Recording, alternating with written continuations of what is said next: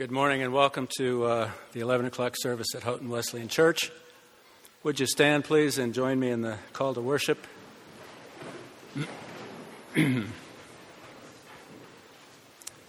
Dear friends, let us love one another, because love comes from God.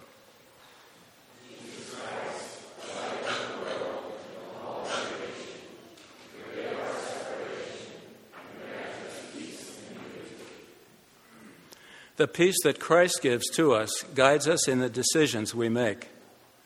For it is to this peace that God has called us together into one body. Jesus Christ, light of the world and of all creation, forgive our separation and grant us peace and unity. With his own body, he broke down the walls of separation. By his death on the cross, Christ destroyed our divisions. Jesus Christ, light of the world and of all creation, forgive our separation and grant us peace and unity. Let's pray together. Heavenly Father, thank you for all that you have done for us and all that you've given us. Thank you for the opportunity to worship you together this morning. Father, I pray that our worship would be acceptable in your eyes and pleasing to you. We ask this in your Son Jesus' name. Amen. Jesus,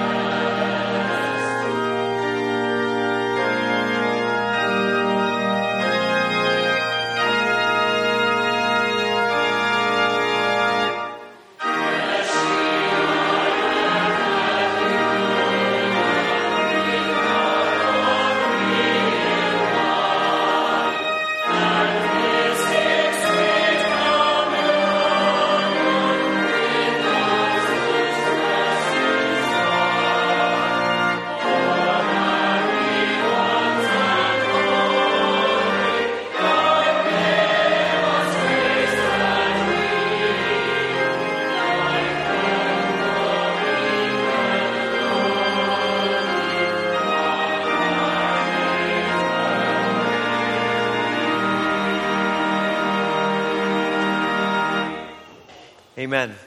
Before you're seated, I invite you to share a word of greeting with others who are here in worship today. Morning, how are you? Morning. Morning, Hannah. Nice to see you. Hey, Mark. Good to see you. See you, brother.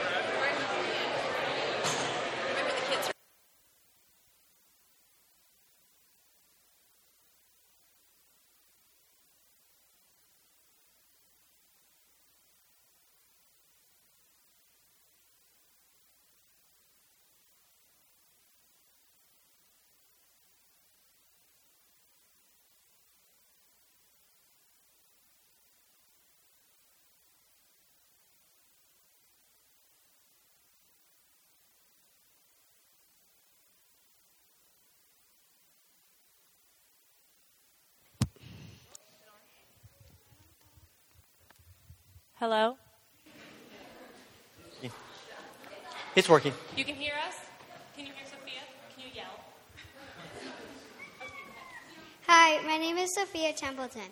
I help with the junior church program that meets during the 8:20 service on Sunday mornings. This year, along with the guidelines from each of Pastor Wes's sermons, we are discovering ways in which God's character can be displayed through us. During the next couple of weeks, we are working on a project that will help us understand ways in which we can show God's love to other people.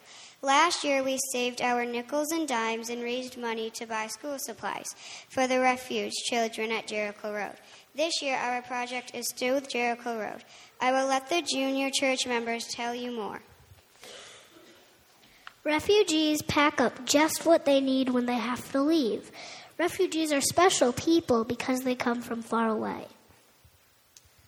When they come to Buffalo, they don't have the things they need to keep them warm. But we have lots of coats, even extras that we can give away. We will be collecting all sorts of winter gear, both refugee children and adults. Over the next 2 weeks, you can bring in your extra coats to give away to people in Buffalo. It gets really cold there. We invite you to join us in donating the following items.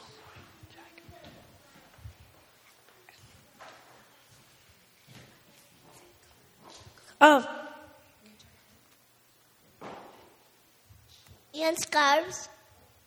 And scarves. And hats. Boots and blankets. All right, so what we're doing is there's a program called Bundle. Do you want to say boots? Mm-hmm. Okay, say boots. Okay. So there is, it's a program called Bundle Up Buffalo, and in Bundle Up Buffalo, they work with the Jericho Road program, and it has to do with a group of refugees that are up in Buffalo. Our children have been studying about this, and as Sophia said, what we do is we're teaching God's character traits throughout the year in junior church, and we look for ways in which the children can really learn to be able to display God's character in a very physical sense. On October 11th, our children with their families will be taking the coats that we collect, both for adults, children, babies, blankets, whatever you have, and we're going to be taking them with their families up to deliver them to the organization that's going to be giving them out, and our children get to be a part of that, of actually giving out the coats and blankets. From my understanding last year, the doors opened at 8 a.m., and by 10 a.m., they had to start turning people away. So if you have any extra coats, blankets, hats, adult, children alike, bring them. We're going to have a bin out in the back of the church here. We're going to have one up in the youth room. Helena Odin is also allowing us to put one in the campus store for anyone who's going to be around on campus. And so we're super excited about this. We'll be collecting them for the next 2 Sundays. So September 28th and October 5th. So if you can bring them in, and then we'll be heading up October 11th. So we're super excited about that. If you find good deals at the end of the year, collect them for next year as well. Thank you.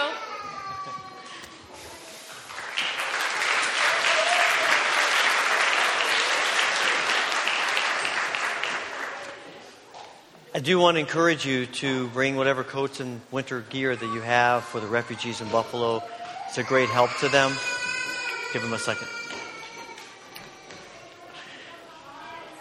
Also, take note of a number of things in your bulletin. Let me just mention that our small groups have started, and some are on Sunday night, a few others during the week, but they're follow-up discussion from our sermons on Sunday, and it's an opportunity to just talk through some things that, as we move along, I think the discussion will be helpful. So I want to make you aware of that. I also want to say how happy we are to have the college choir with us this morning, and we're excited about their ministry. We appreciate them coming today and look forward to more of their music as we worship this morning.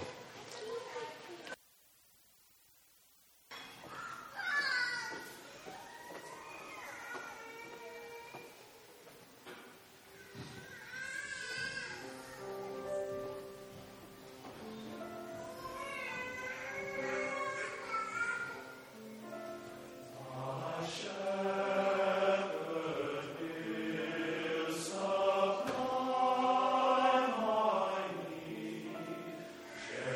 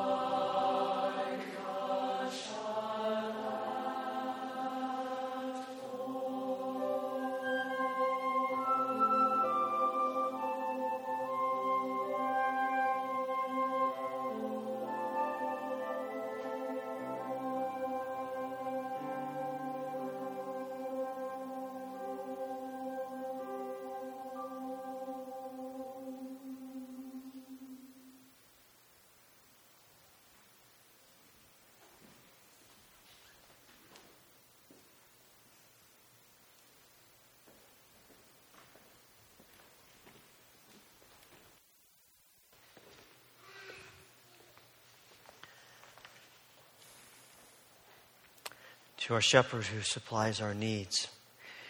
We acknowledge our need for him. Join me in the prayer of confession that is printed in your bulletin.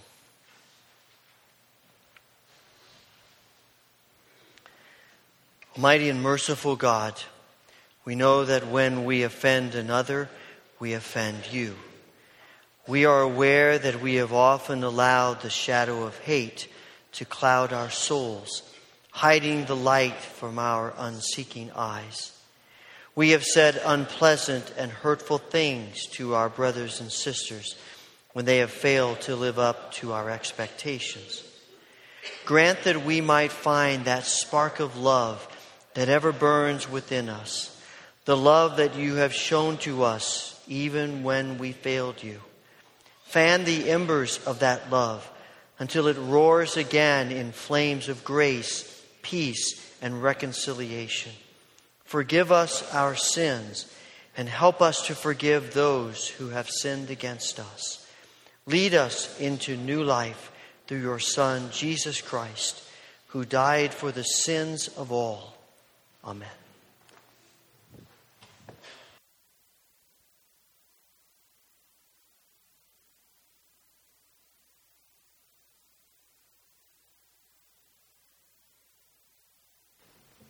The Old Testament reading is from Exodus 19, verses 1 through 6.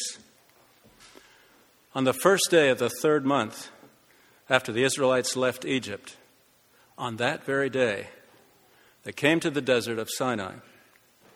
After they set out from Rephidim, they entered the desert of Sinai, and Israel camped there in the desert in front of the mountain. Then Moses went up to God. And the Lord called to him from the mountain and said, "This is what you are to say to the descendants of Jacob, and what you are to tell the people of Israel. You yourselves have seen what I did to Egypt, and how I carried you on eagle's wings and brought you to myself. Now if you obey me fully and keep my covenant, then out of all nations you will be my treasured possession.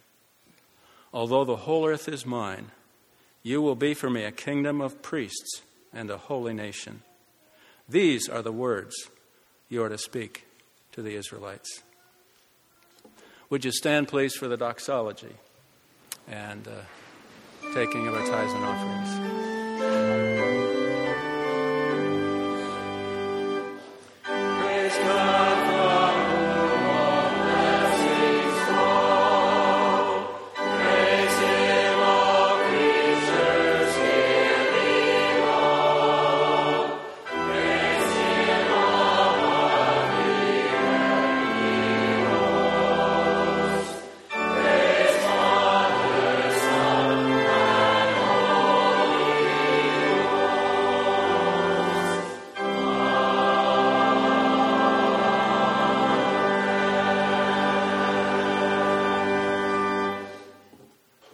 Heavenly Father, you've met our needs in such an ample and complete way.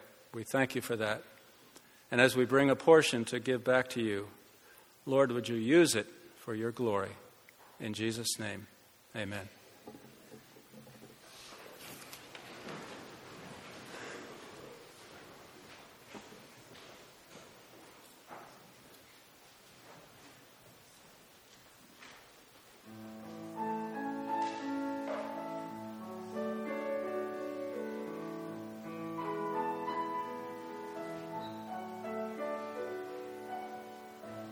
I, the Lord of sea and sky,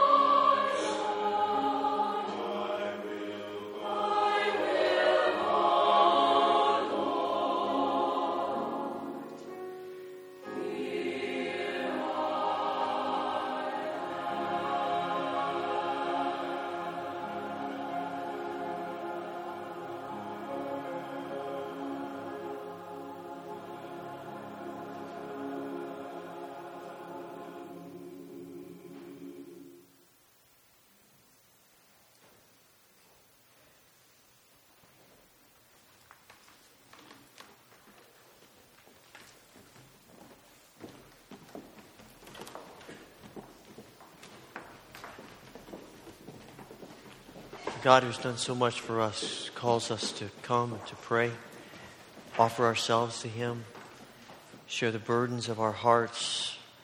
If you'd like to use the altar rail as the place where you offer your prayers, please come and join me.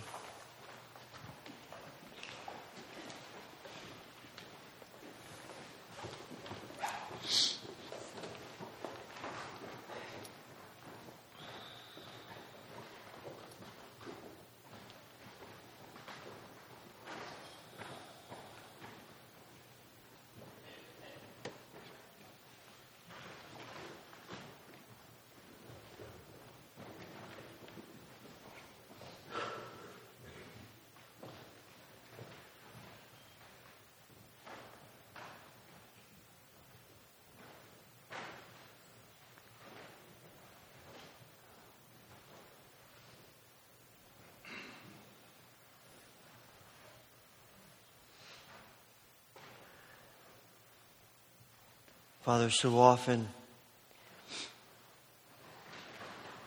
when we hear you calling us, we resist, we argue, we drag our feet, because we forget that you are a God of love and mercy. And your desire for us is to fill us with the fullness of your Spirit and to be agents and channels in this world of your loving grace. Lord, we come today and affirm what the choirs just sung. Here I am. Here we are. Send us.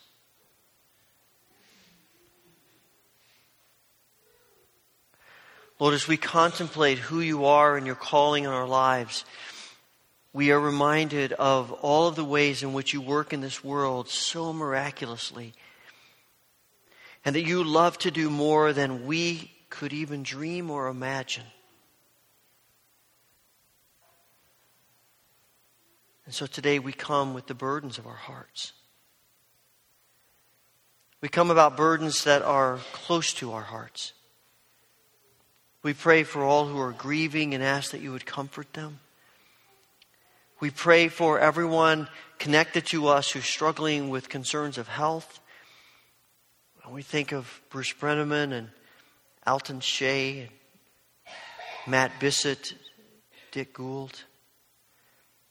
We pray for Isla Shea and Bev Rett, for Edna Howard and Linda Roth and Micah Christensen, and for Bill Roski, Crystal Blake and Emily Cricklar, and others for whom we feel burdened today. Father, we pray for this world in which we live and the struggles. We ask for your grace to continue to be upon the people who are dealing with the effects of the Ebola virus. We pray that you will bring antidotes and healing and grace, even in the midst of grief and pain and loss. We pray for our brothers and sisters who face great opposition. And we think particularly today of the Christians in Iraq who are under attack from ISIS. Families are in great danger. Some have already experienced indescribable loss. We pray that you will give them courage and strength in the midst of great difficulty. And we ask, Father, that they will know of our prayers, they will know of our support and our love, and we pray that we will see Christ in them, and that their courage may inspire us.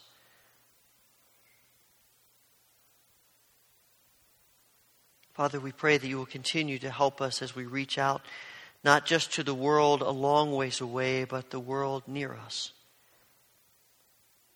Continue to help us to feel a sense of compassion for people in need, and to recognize that your sending is sometimes a long ways away and sometimes very close by. Father, thank you for hearing our prayers today. Thank you for always answering in the way that you know is best. Give us grace to trust you as we offer our prayers in the name of Jesus Christ, remembering the model for prayer that he teaches all of his disciples. Our Father, who art in heaven, hallowed be thy name. Thy kingdom come, thy will be done on earth as it is in heaven. Give us this day our daily bread, and forgive us our debts as we forgive our debtors. And lead us not into temptation, but deliver us from evil. For thine is the kingdom and the power and the glory forever. Amen.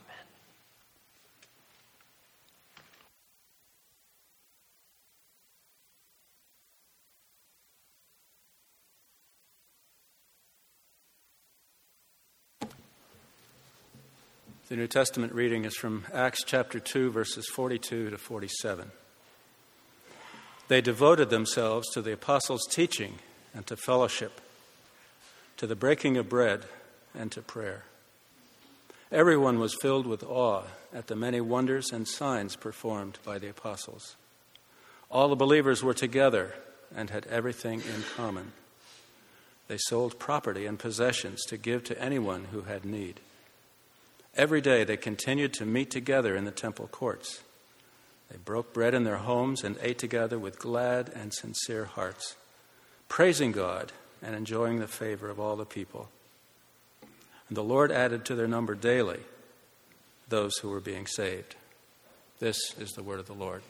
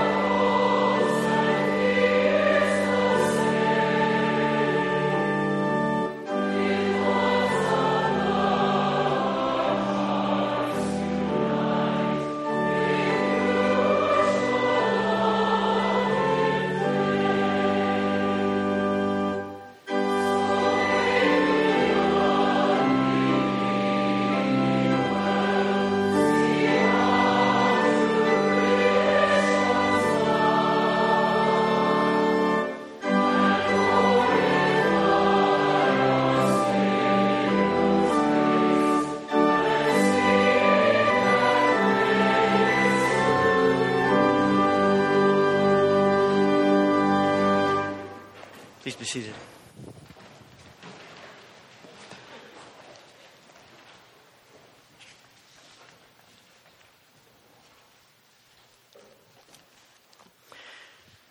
I'm going to ask you to stick your necks out a little bit this morning. Just take a little survey. How many of you have ever had a negative experience with the church? Wow. Okay, well, it's time to go home, I guess. Not going to be able to fix that. No. I'm not surprised at all. Because the reality is the church is made up of human beings. And human beings aren't perfect. And that means where you and I are present, imperfection. And if we are the church, we are going to fall way short of what God designs for us. We ought to expect it. We do set standards pretty high. We try to think that the church should be better, and in some ways it should, and we'll talk about that. But we set ourselves up when we think the church is going to be perfect. We all have negative experiences with the church at one time or another. The problem with that is that while there are many things that happen that shape our idea of God, our experiences, traumas, how we were trained, people we hang around. But one of the most profound ways in which our image of God is shaped is by the church. And when we have negative experiences with the church, it tends to create negative ideas and feelings about God. After all, these are God's people, and if God's people act like that, what must God be like? Right? And we have positive experiences with the church, so we tend to forget those a little more. It's the negative ones we tend to hang on to. But the other problem is that the church, despite its flaws and problems, is intended to be God's presence, God's people, agents of God on this earth. And we sometimes wrestle with that. You know, we understand the problems, and the problems create the mindset that it seems like it's relatively new, but it's been going on for a long time, where people will say something like, I'm spiritual, but I'm not religious. And by that, tend to mean, well, you know, I think about God, I have a relationship with God, but I don't want to have anything to do with God's people. And when we read the scriptures, we find that you really can't separate that. I mean, I've gone through my period of life where I basically thought, I don't need the church. Churches, you know, some people need that. I don't need that. But the older I get, the more I journey in my faith, I realize outside of extenuating circumstances, it is impossible for us to be the people of God that He has created us to be without the connection of the church. And so we read here in Acts chapter 2, the first picture of the church. Remembering the church is not a human idea, it's God's idea. He started it. It's His fault.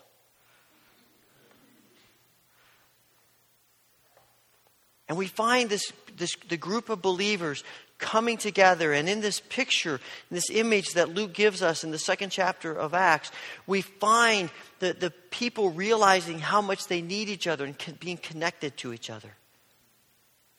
Because ultimately, our witness to the rest of the world outside the church is rooted in the church. Jesus says, they'll know you're my disciples if you love each other. If you're connected to each other, if you're important to each other, that's how people will know you're my disciples. Despite the times you fail and the difficulties and the struggles, people will believe that you are mine if you're connected to each other, if you love each other. And the question is, what does that look like to love each other? I think there is a sense in which loving each other is rooted in a spirit of unity with each other. It says here in Acts chapter 2, they had everything in common. They were together with each other. There was the spirit of unity among them. Now, do you think they all thought the same way? Do you think they all agreed about everything? Oh my goodness. Just take the 12 apostles. On the one hand, you have Matthew, whose whole occupation, his life, is about helping the Romans take money from the Jews. He's a tax collector. And then the other end of it, you have disciples that are zealots, and the whole existence, their whole mindset about living is to get rid of the Romans, to crush them, to destroy the Romans, so that the Jews can become their own people again. And here you have these different opinions in this little group of 12 people. And you know that has to multiply as you get 120, 500 people, however many are a part of this day, 3,000 even. And yet, they're united, they're connected. But it's not just even what we see here. It's the word of the Apostle Paul. Paul writes to the Corinthians and says, don't let divisions come among you. Be united with each other. And Jesus himself prays some of the last words before he goes to the cross. Father, make them one as we are one. In other words, make the unity of the church look like the Trinity. The unity of the Trinity. We think together. We act together. We're focused together. Now we're talking about miracles, right? And you see, it's not just enough to say, well, we sort of get along. Sometimes people, will say, well, we'll just agree to disagree. And there's a place for that. But as someone was saying to me recently, I don't think that's enough in the church. In the church, it ought to be not just, well, we agree to disagree, which is code for, I'm right, you're wrong, and someday you'll figure that out.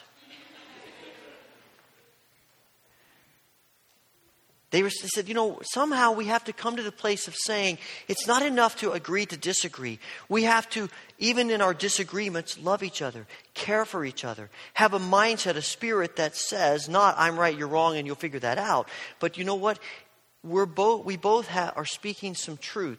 And in fact, there are things about the way you see this that, quite frankly, are probably a better perspective than the way I see it. And I want to learn from you. And there are things about the way I see it that are a better perspective than the way you do. And I want you to learn from me. But we're connected to each other. And as opposed to, well, hey, we just have to agree to disagree. And there's this wall between us. Instead, even in our disagreements, there is a sense of wanting to move closer and closer to each other because we care about each other and we love each other. And the things that divide us are less important than the spirit of unity and love that Christ calls us to live. I guarantee you in the coming weeks, as we think about some of the sermons that we're going to be looking at, I guarantee you there are going to be wide range of opinions about them.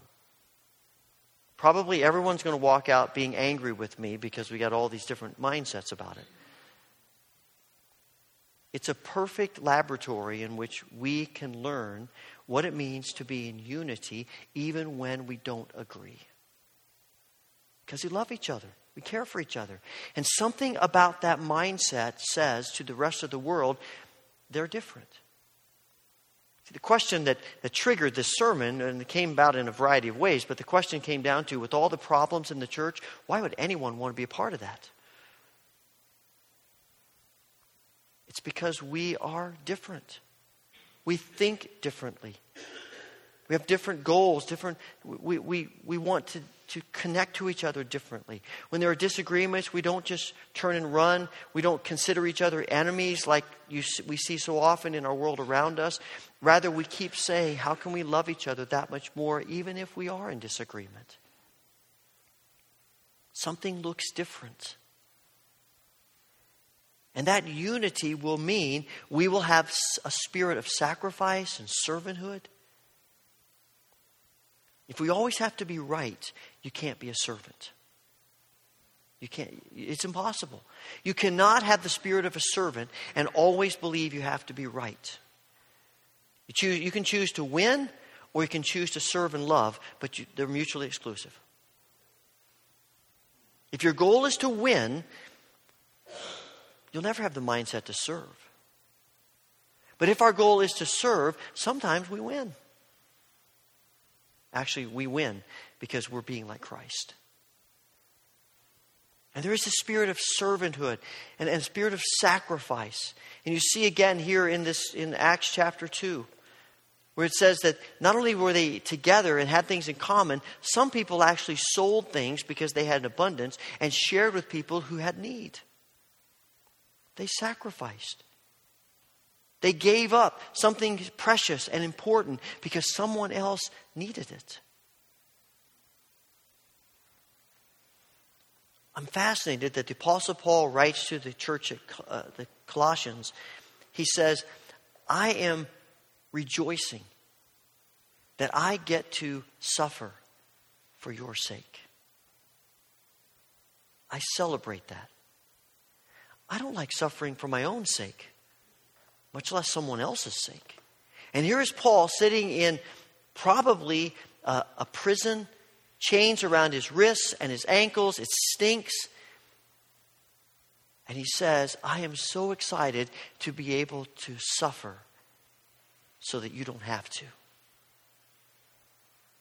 Wow. That's the church being the church. A willingness to give up what we may want to hold on to because other people need it. If you haven't read Timothy Keller's book, The Prodigal God, I would strongly encourage you to do so. It's a terrific book about the whole parable of the prodigal son. And he makes a couple of observations in there that I had never thought of before. He said, when the father divides the inheritance between the younger son and the older son, he probably, in essence, is giving them all of his wealth. And so the younger son goes off and he spends his. And when he comes back and the father welcomes him into the home, not as a servant who's going to earn his keep, but as a son, who do you think is going to pay for that younger brother's food and clothing and shelter? The elder brother. He's the one that has the money left. No wonder he's so upset. We'd be upset. That's not fair. Hey, you had your shot. You blew it. Too bad. You come work around and earn your keep. No wonder he doesn't want to come into the house and celebrate the party because he's paying the bill. And then he says, Keller says, what I think Jesus would have wanted out of that elder brother was even before his brother came home to go to his father and say, my brother is acting like a fool. And we haven't heard from him for a while. I suspect his life is in shambles. I'm going to go look for him. And when I find him, if he has wasted his inheritance, which I expect he probably has, I'm going to bring him back and I'll use what I have to take care of him. That's the church.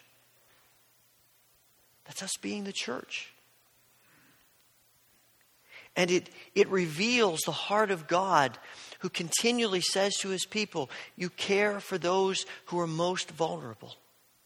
In fact, you could almost say that God defines success among his people by how well we care for the neediest among us.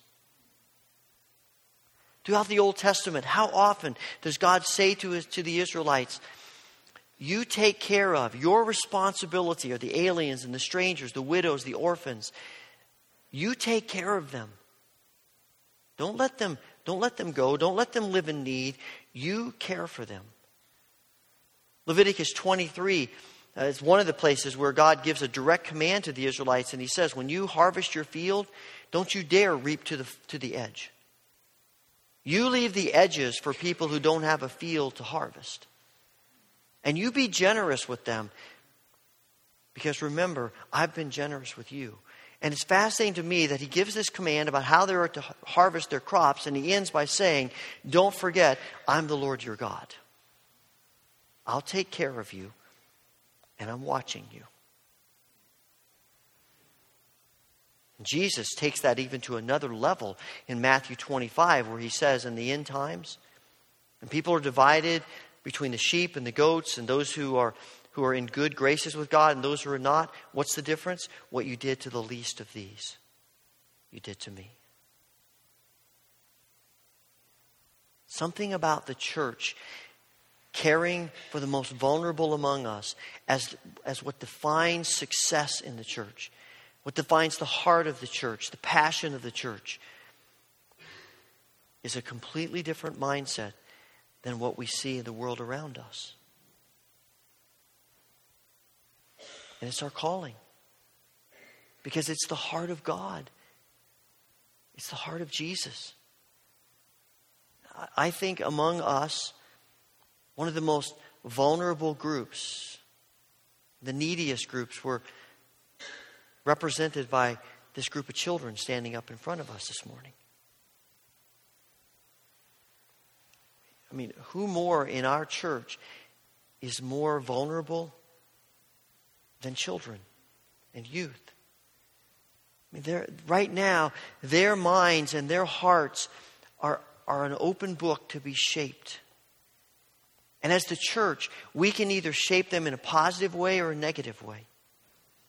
Wouldn't it be awesome if because of our influence, they grew up and they were sitting in a service and someone said, have you ever had a negative experience with the church? And they would say, no, I never have. Wouldn't that be awesome? Because we have cared for them, we've sacrificed for them, we've been servants for them. Wouldn't it be terrific if we got to the beginning of the school year or the academic year and we're starting up our children's and youth programs again, and we're saying, all right, Monday night, 7 o'clock, anybody who wants to work with children or youth, we're going to meet downstairs in the room below us here. And when you got here at 6:45, there were so many people they couldn't all fit in the room. Because everyone said, I want to give, I want to serve, I want to help people, these young ones who are vulnerable. Because that's what we do in the church. It's the most natural thing in the world. And they are not the only people among us who are vulnerable, but they are an example of that. And something about the mindset of the church, loving one another, caring for each other, sacrificing for each other, sends a message to the rest of the world that this group of people is different. Why are we different? Because we are living out the life of Christ among each other and outside of the world. And as someone has said, the fact that we become a church and people who love each other and care for each other and have that spirit doesn't prepare us to be a witness to the world. That very spirit is our witness to the world. Jesus says, they will know you're my disciples, not if you love each other and then go out, but if you love each other. And our love for each other leads us to want to go out and leads us to want to share that with other people. And it creates a spirit in us so that when we go out to others who don't know Christ, we go with a spirit of love and unity and service and sacrifice, just like we do with each other. We don't have to change. We just extend the borders.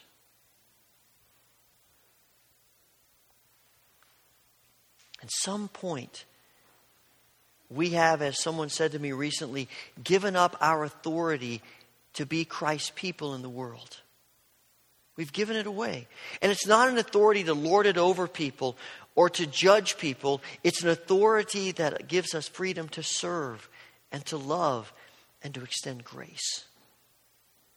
Just as God does for us. Comes down to being focused on Christ. And all we're really saying is that we want to be corporately people who look like Jesus. Because we're so focused on Jesus, it comes out of us. The Spirit of Christ comes out of us because the Spirit of Christ, the focus of our fellowship, is Christ. That's what He's calling us to be, to do. We come to this table, and this table reminds us that the church is not for people, not for the spiritually elite. It's not for people who've figured it all out and then we come to God. This is a table that reminds us we are all undeserving. This is about people who are just common people like you and me who have released our lives to Christ. And He's changed us individually and corporately. And everything we do bears witness to the love and the grace of Christ, who has generously filled us with love and grace.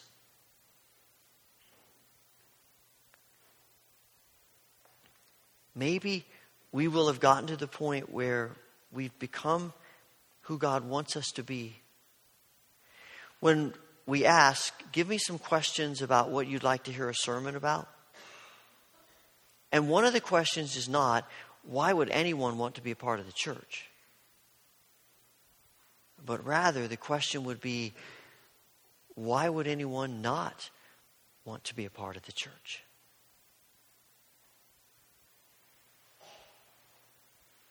Heavenly Father, you have blessed us more than we could dream or imagine. We come today acknowledging our need for you, acknowledging your grace to us, and asking that you would continue to work in us as your people. Father, as we prepare to come to this table, pour out the abundance of your blessing on the bread and the cup of which we are about to eat and drink. And as we do, may we know the presence of Christ in us individually and corporately. As we make our way to the front and we see all of our diversity, we will give thanks because we are united and connected in you, our Lord and Savior. We pray this through Jesus. Amen. On the night that Jesus was betrayed, meeting with his disciples, he took bread. He gave thanks to the Father in heaven, and he broke it. And he gave it to his disciples, saying, "Take, eat. This is my body, which is broken for you. Do this in remembrance of me." On the same night, he took the cup.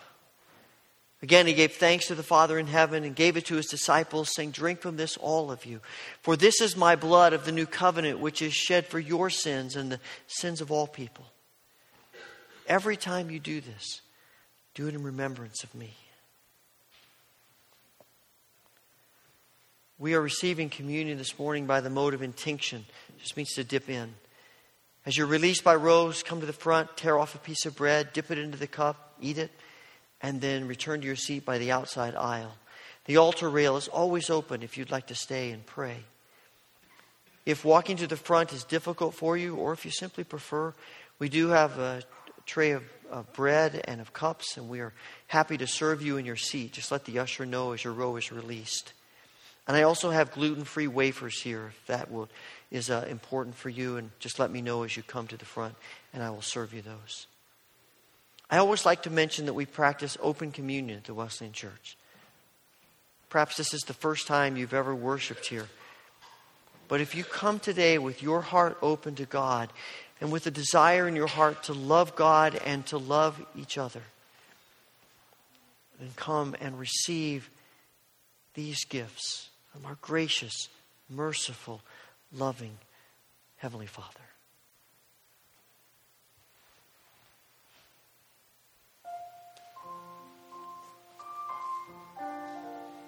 Body and blood of Christ.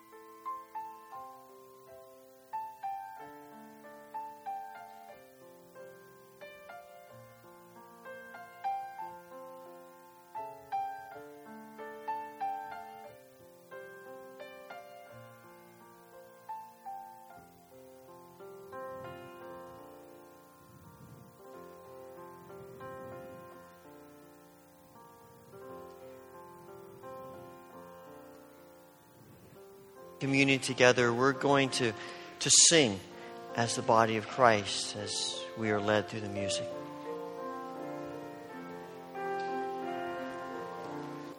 We all are now one people, for Christ is our peace. He has paid with his own body the price of our release from the hatreds that divide us, that all enmity may cease. The walls that stood between us, suspicion or pride, long tradition, fear or envy, by Christ have been destroyed. reconciled to God and others, we are saved and justified. Through Christ and through the Spirit, we are by God's word fellow citizens and members of the household of the Lord, no longer alien strangers, but friends in blessed accord. Let all who follow Jesus, those called by Christ's name, live his life toward every person, known or unknown, just the same.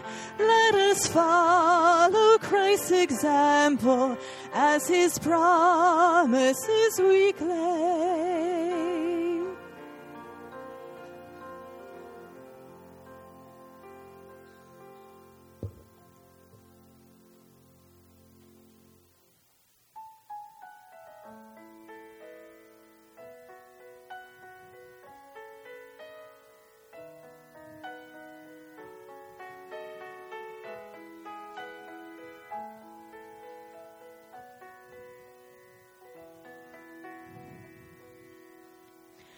Nothing in all creation can ever separate us from the love of our infinite God.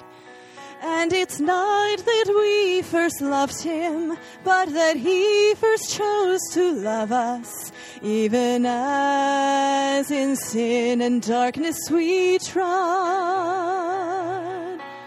What shall we say in response to this? If God is for us, who can be against us? And he who has lavished his love upon us has called us to love like he does. So let us consider how we love one another,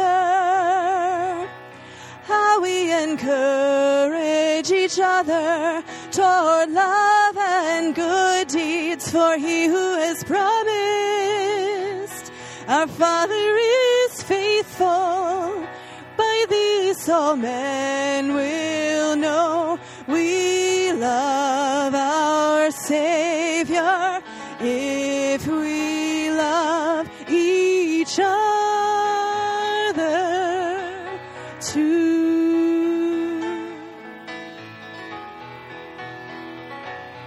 So shout to the highest heavens and sing with all the angels in thanks and praise for all he has done. As our Father's chosen people, may we live within his promise that through his holy presence we're one. Serving each other in word and in deed, we know we shall find that fellowship sweet when he opened our hearts outside of ourselves to do what he called us to do. So let us consider how we love one another, how we encourage each other toward love and good deeds. For he who has promised, our Father is faithful. By these all men will know we love our Savior, if we love each other too. Jesus has called us to love like he does, to take up our cross, to carry the lost. No greater love can never be found than that we should lay down our lives, that we could lay down our lives, that we would lay down our lives. So let us consider how we love one another, how we encourage each other toward love and good deeds. For he who has promised, our Father is faithful. By this all men will know we love our Savior, if we love each other too.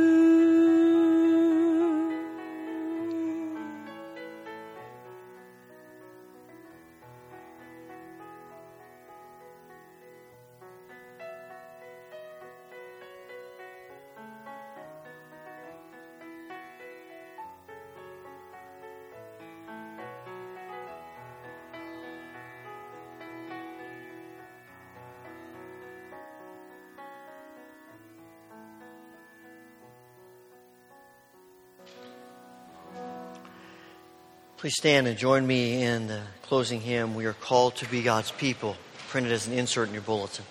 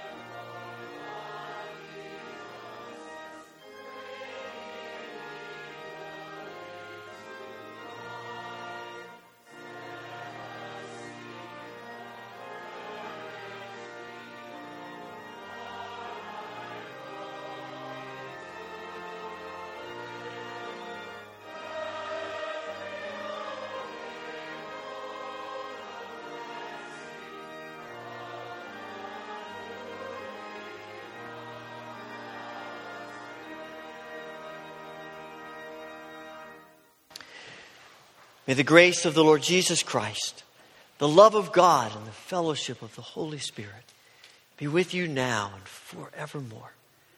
Amen.